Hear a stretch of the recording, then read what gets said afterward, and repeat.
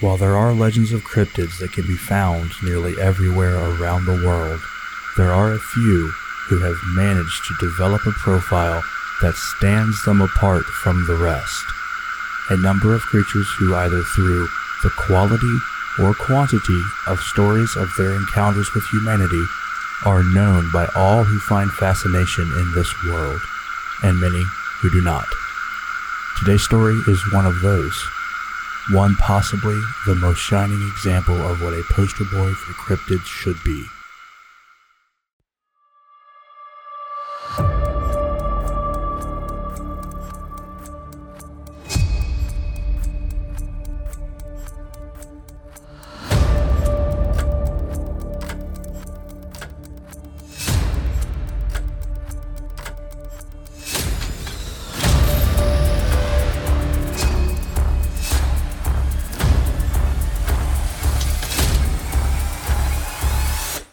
Welcome to Cryptid Caves, the part of the Strangelings podcast series that stocks up on holy water when traversing the Pine Barrens. I'm Aaron, and I'll be your anchor on this brush with the unholy. But before we get started, if you're into the things that go bump in the night, and you haven't done this already, the next time the follow button tells you they're expecting, immediately shout a curse on the child. This week is episode 5, New Jersey. Maybe it's the devil. Religious heretic believed to be terrorizing areas near the northern Atlantic coast. Dispatch recon and recovery team. Proceed with extreme caution. The area in southern New Jersey, known as the Pinelands or the New Jersey Pine Barrens, is an expansive ecosystem that covers 7 counties and is the largest example that remains of what was once the Atlantic coastal Pine Barrens. It's known for its unusually high acidic soil, flora that relies on wildfires to reproduce, and one of the most high-profile cryptids in this wide world of mystery. The one, the only, well, maybe the one and only, Jersey Devil. When this creature is traditionally described, a few things stay consistent. Mostly that it is a winged biped with hooves, but its most commonly accepted description is something like a wyvern, with a goat or horse-like head, bat-like wings, horns, small arms that end in clawed hands, a pointed tail, and legs that end in cloven hooves. The exact stereotypical pop culture image of the devil. It is said to move quickly and emit a blood-curdling, high-pitched scream. While its legendary stature gives this cryptid a place in the Parthenon of all things unknown, its origins are debated, and often connected to the hellish entity that shares the name. This is that origin story, one of many. Take it away, Charlotte. While the Lenape people who originally inhabited this area of southern New Jersey believed a spirit they called Missing, which could take the form of a deer-like creature called the Pine Barrens home. The origins of the Jersey Devil came later, in 1735. That's when, according to legend, a Pine Barrens resident by the name of Mother Leeds, quite literally, birthed the creature that continues to reign in the rural region. Early, colonial America was a very different place than that which we are familiar.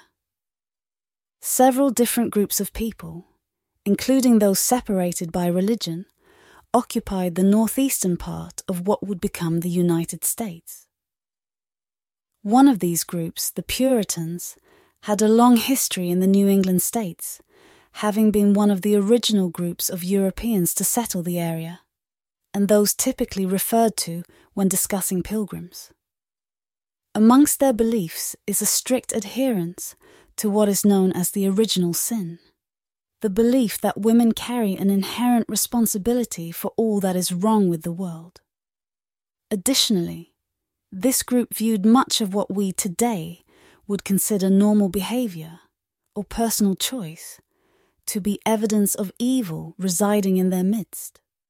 Things like social gatherings outside of church services, electing to skip church services altogether, and even dreaming of lost loved ones were seen as suspicious and indicative of a connection to the devil, who they viewed as their direct adversary.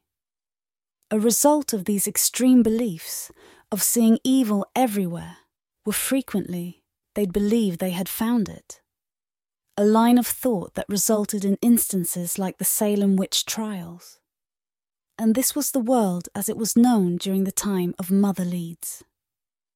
A world in which a mother of 12 children, should she have even a single off day, could be viewed as a supernatural being of evil, granted abilities by the Lord of Hell.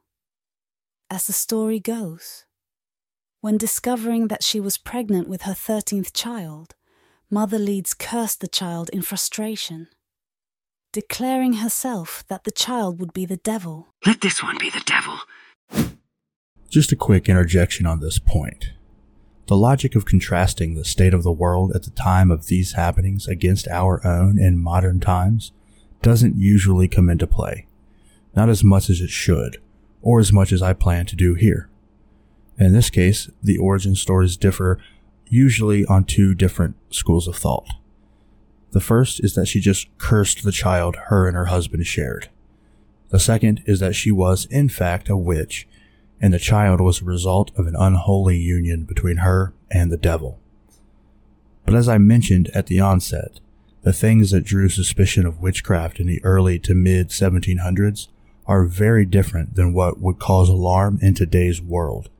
She could have just been a feminist who decided to skip church, and the townspeople would have considered her evil under Puritan beliefs. Personally, differences of time aside, I think it's a weird thing to disagree on. Cursing a child in the womb is a very witchy thing to do, and as the story goes on, that child supposedly makes a lot of inhuman transformations. So it's not a far leap to make the conclusions that I have. As if in an attempt to adhere to a yet-to-be-developed literary trope, Mother Leeds went into labour with this 13th child. The child who would birth a legend that has, and continues to haunt our world on a dark and stormy night in 1735, surrounded by family, friends, and local midwives. The former being sequestered in an adjoining room during the birthing process, leaving only those capable of helping with the delivery to be witness to the horrid transformation that was to come. Following the birth, which was normal by that day's standards, the metamorphosis that Mother Leeds proclaimed months earlier began to come to fruition before her very eyes. Within moments, the once beautiful newborn baby was on its way to becoming a hideous creature, one unlike the world had ever seen. The wailing infant began to grow rapidly, as too did its voice. The high-pitched wails that signaled the baby's entry into the world gradually turned to a guttural snarl and growl. Horns sprouted from the top of its head, slow at first, but soon exploding from the forehead. Talon-like claws tore through the skin at the tips of its fingers, one by one, each creating a slightly different sound as they split the flesh. The grotesque transformation continued as leathery wings that left no room for question of which entity orchestrated this nightmare. Wings like those one would expect to find on a dragon, or the devil itself unfurled from its back, and hair and feathers grew in ripples across its body, first appearing as something like a drawing or tattoo. Two-dimensional but quickly gained texture before piercing through the skin. Its eyes began glowing bright red as they grew larger inside the hideous, snarling face of the monster that now stood where only minutes before an infant had been. After this scene played out in front of the mother and the midwives, the child's transformation, now complete, it began to attack Mother Leeds, its mother, with the single-minded ferocity that befit its new form, an attack from which she wouldn't survive. Once satisfied with the work done on the mother, the hellish nightmare creature turned its sights on the rest of the onlookers. It flew at them, clawing and biting, slashing with its tail, the screams of terror seeming to do little more than encourage the beast, all the while voicing unearthly shrieks. It tore through the group, ripping them limb from limb, maiming some and killing others. Following the murderous bloodbath in one room, the creature proceeded to the next, knocking down the solid wooden door that separated the birthing room from the room where the rest of its intended family were awaiting news, expecting happy news. Its expectant father, a drunkard whose lack of ambition and inability to provide, was the original cause of his wife's curse on this would-be infant and the 12 siblings it was to have. All watched as the monster who had replaced their sibling attacked them all, showing no indication of the connection they all had expected to have after that day, killing as many as it could.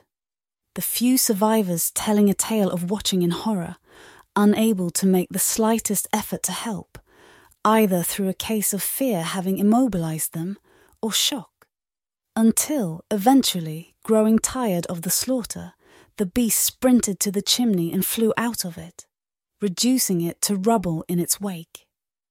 It is here that it first made its way into the pines and began its life of terrorizing the local population. The picture this story paints is a vivid one.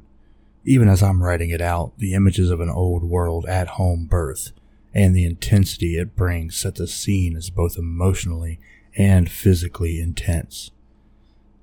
But to go from that to this nightmarish metamorphosis, even in a vacuum before the creature attacks, takes it up a notch. But to then add the images of the beast tearing apart anyone near for the sole purpose of proximity, and then making a special effort to hunt down the rest of the family in another room, family who likely would have assumed the sounds they were hearing were part of birthing a new baby. It all creates a scene that has the staying power of a cult classic horror movie. I view that fact as a double-edged sword. If close to the truth, it would make clear why the legend grew, and the sounds heard and tracks seen having been attributed to more than each eyewitness's active imagination in a vast, spooky, yet completely natural place.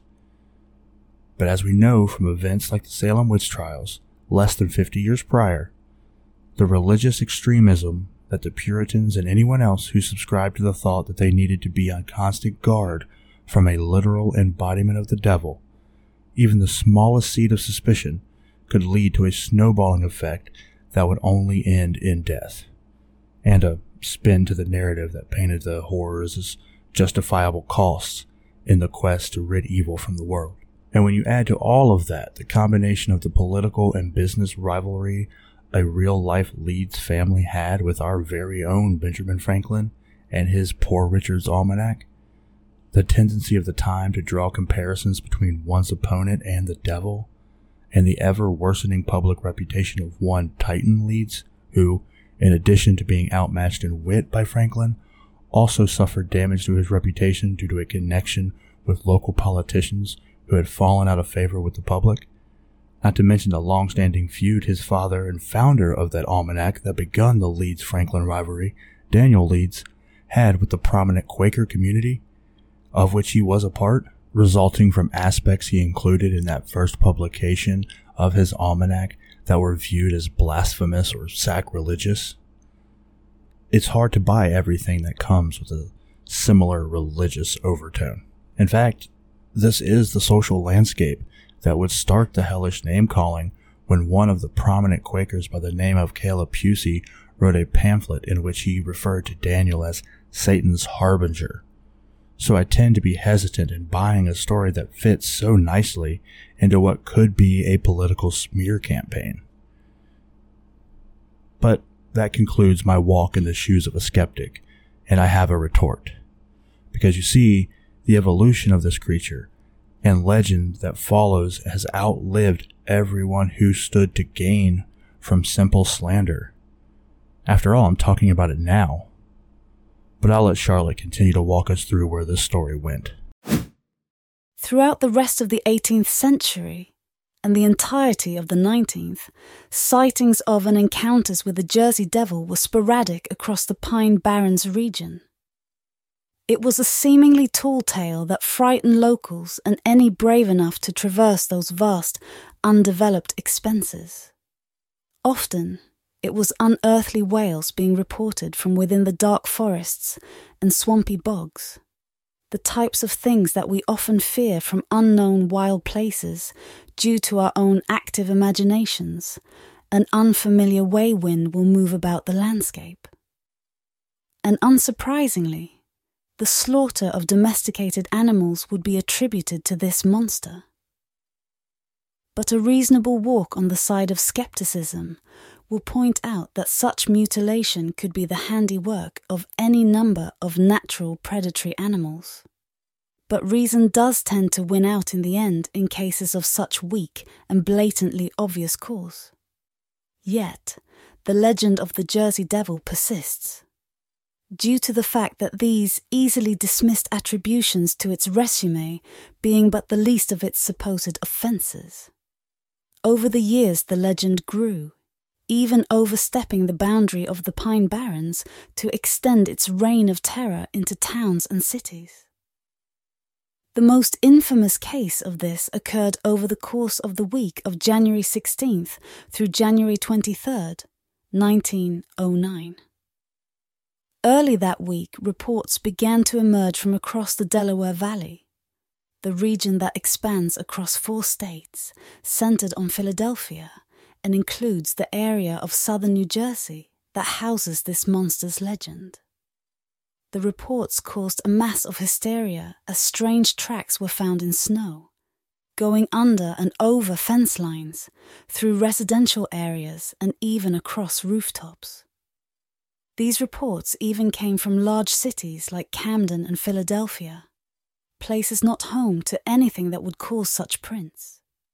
Fear and intrigue grew across the region, causing citizens to take to arms in more than one town. After a report of a bloodhound's refusal to follow one such trail out of fear, the panic reached a boiling point. Schools across the region were forced to close or suffered extremely low attendance, and lumber mills in the Pine Barrens were forced to stop production after workers refused to cross the barrens to travel to work. Eyewitnesses would spot the beast in both Camden and Bristol, Pennsylvania, and in both cities, the police would fire on the creature, but fail to bring it down. A few days later, it appeared in a city called Haddon Heights, terrorizing a trolley car full of passengers before flying away. It was seen by passengers on another trolley car in Burlington as it scurried across the tracks in front of them. The intensive reports would continue in the town of West Collingswood as it was seen on the roof of a house where the local firefighters turned their hose on it. It attacked them before flying away. This monster would reappear in Camden and attack a late-night meeting of a social club before, again, flying away. There hasn't been another series of sightings to match the ferocity, or one resulting in the fever pitch of January 1909. However, sightings did continue with reports of the Jersey Devil being made to this day. There are reported sightings of the creature itself, sometimes matching the exact antiquated description, sometimes adapting physical traits that aren't exact but could be close or even mistaken, such as antlers instead of horns, or a dog's head rather than the traditional goat-horse descriptor. But mostly it's footprints, or rather, hoof prints, found in the sandy landscape of the Pine Barrens. These prints are cloven and are made by a bipedal creature, traits that don't fit any known animal, unless you count Pan, or again, the devil. But to jump back on the skeptic train for a minute, the Pine Barrens at the time of this legend's genesis were not a place you'd want your kids hanging out. Historically, gangs of highwaymen like the Loyalist Brigands were known to attack and rob travelers who happened through the area. And it was common practice at the time for the locals of the Pine Barrens, the poor farmers, fugitives, poachers, moonshiners, runaway slaves, and even deserting soldiers to spread rumors and stories about themselves in an effort to deter outsiders from getting too close. And when you consider that most stories about Mother Leeds put her family squarely into that group of people, It's believable that they would foster these types of legends just to gain an added level of protection to their privacy. But that doesn't track with the continued sightings, or the fact that there was a real woman by the name of Deborah Leeds, whose husband, Japhet, named 12 children in the will that he wrote in 1736, 1 year after the birth of this monster. The family did live in Leeds Point, where this story is commonly accredited, but there isn't enough information on the real-life Leeds family to balance the tale of dismemberment and death that comes with the story of the Jersey Devil's birth. Which leads me to believe this origin story could be a case of exaggeration rather than out-and-out fabrication, or, as historian Brian Regal once theorized, an accumulation of both instances augmented with the religio-political disputes I mentioned earlier. But again, nothing quite covers everything. Nothing covers the creature being seen, clearly, over 100 years after Mother Leeds, and nothing covers the encounters of Commodore Stephen Decanter, who witnessed the creature while visiting Hanover Mill Works, and proceeded to hit it with a cannonball, or Joseph Bonaparte, elder brother of the famed Napoleon Bonaparte, who claimed to see this devil while hunting on his Bordentown estate around 1820. So yeah, there's more than enough witness accounts, more than enough circumstance to point to and say that no natural creature fits the mold that's created by the accumulation of all of the evidence. No bird, though occasionally this creature is given aspects that are avian in nature, that is predatory enough to attack the way the beast is reported to. No flying mammals bigger than your standard bat, and no creature that is both bipedal and hooved. I may continue to question the witch-based origin on the merit of the time and place, but I do fully believe that something nasty is prowling southern New Jersey. Over the generations, the Jersey Devil has grown into that odd place in which it is regarded from places of fear, something nearing respect, and even novelty. It's adopted a place in the very culture of New Jersey as a whole, and while many still believe this devil to be lurking, it doesn't stop it from finding a place on t-shirts, postcards, and even its own movie. The people of New Jersey even saw fit to bestow the name upon their newly acquired professional hockey team, since it doesn't make sense to keep it named after the mountains where it had moved from.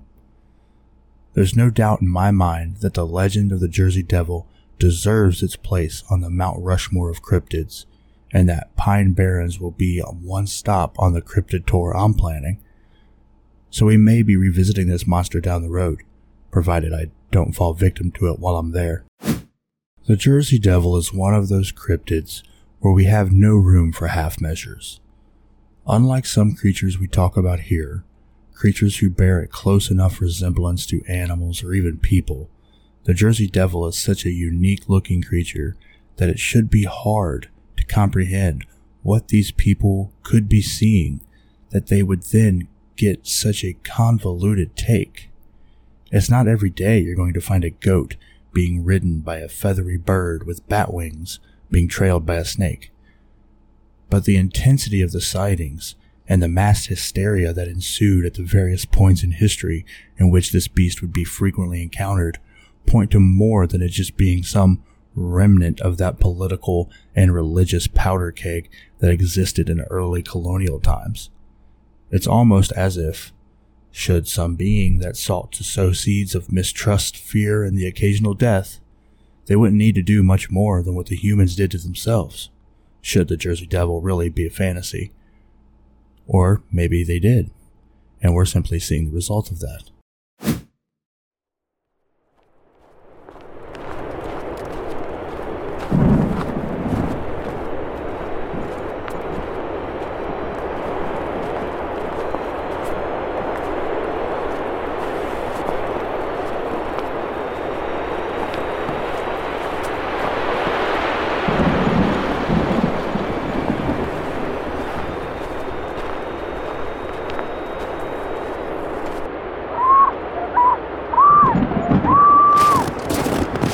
Keep pushing, Mrs. Williams. The baby is almost here.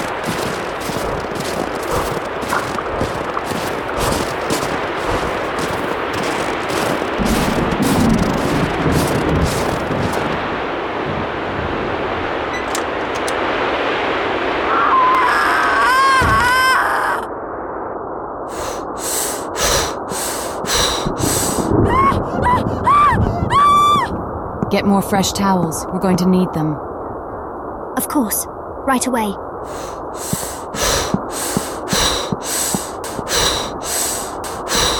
And set some more water to boil. Give me another big push, Mrs. Leeds.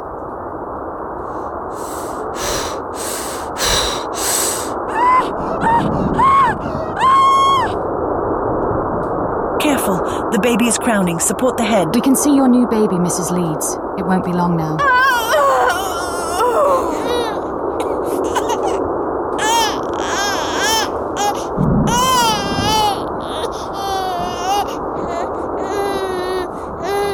It's here, and it's beautiful.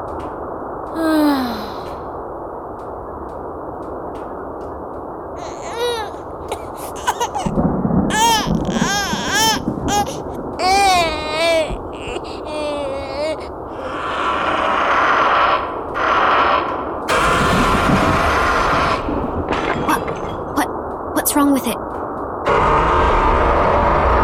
Get the doctor. And the pastor.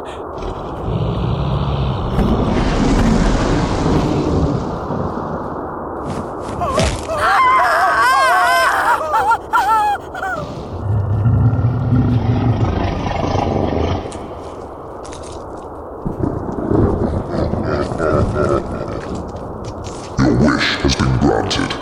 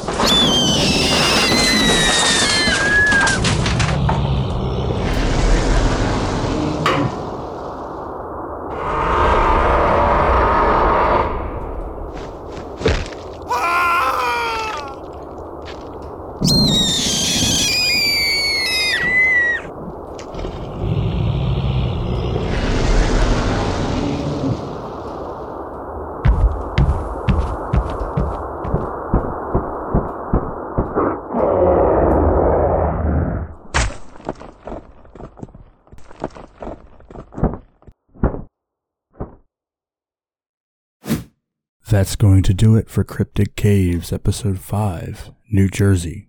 Maybe it's the devil. But if you find yourself wanting more from us Strangelings, you can follow us on Instagram at Strangelings_podcast for photos, upcoming announcements, and so much more. Or follow the link in the episode description to join the conversation and help influence the channel. Or, if you'd like to support the Strangelings, follow the link in any episode description to become a donor. Any amount can help bring new content and improve the existing offering. And as always, if you haven't done this already and you're into the things that go bump in the night, the next time the follow button tells you they're expecting, immediately shout a curse on their child. Thanks for listening. Barring an ill-fated run-in with Mother Leeds' 13th child, we'll see you all next week for Episode 6, Kansas.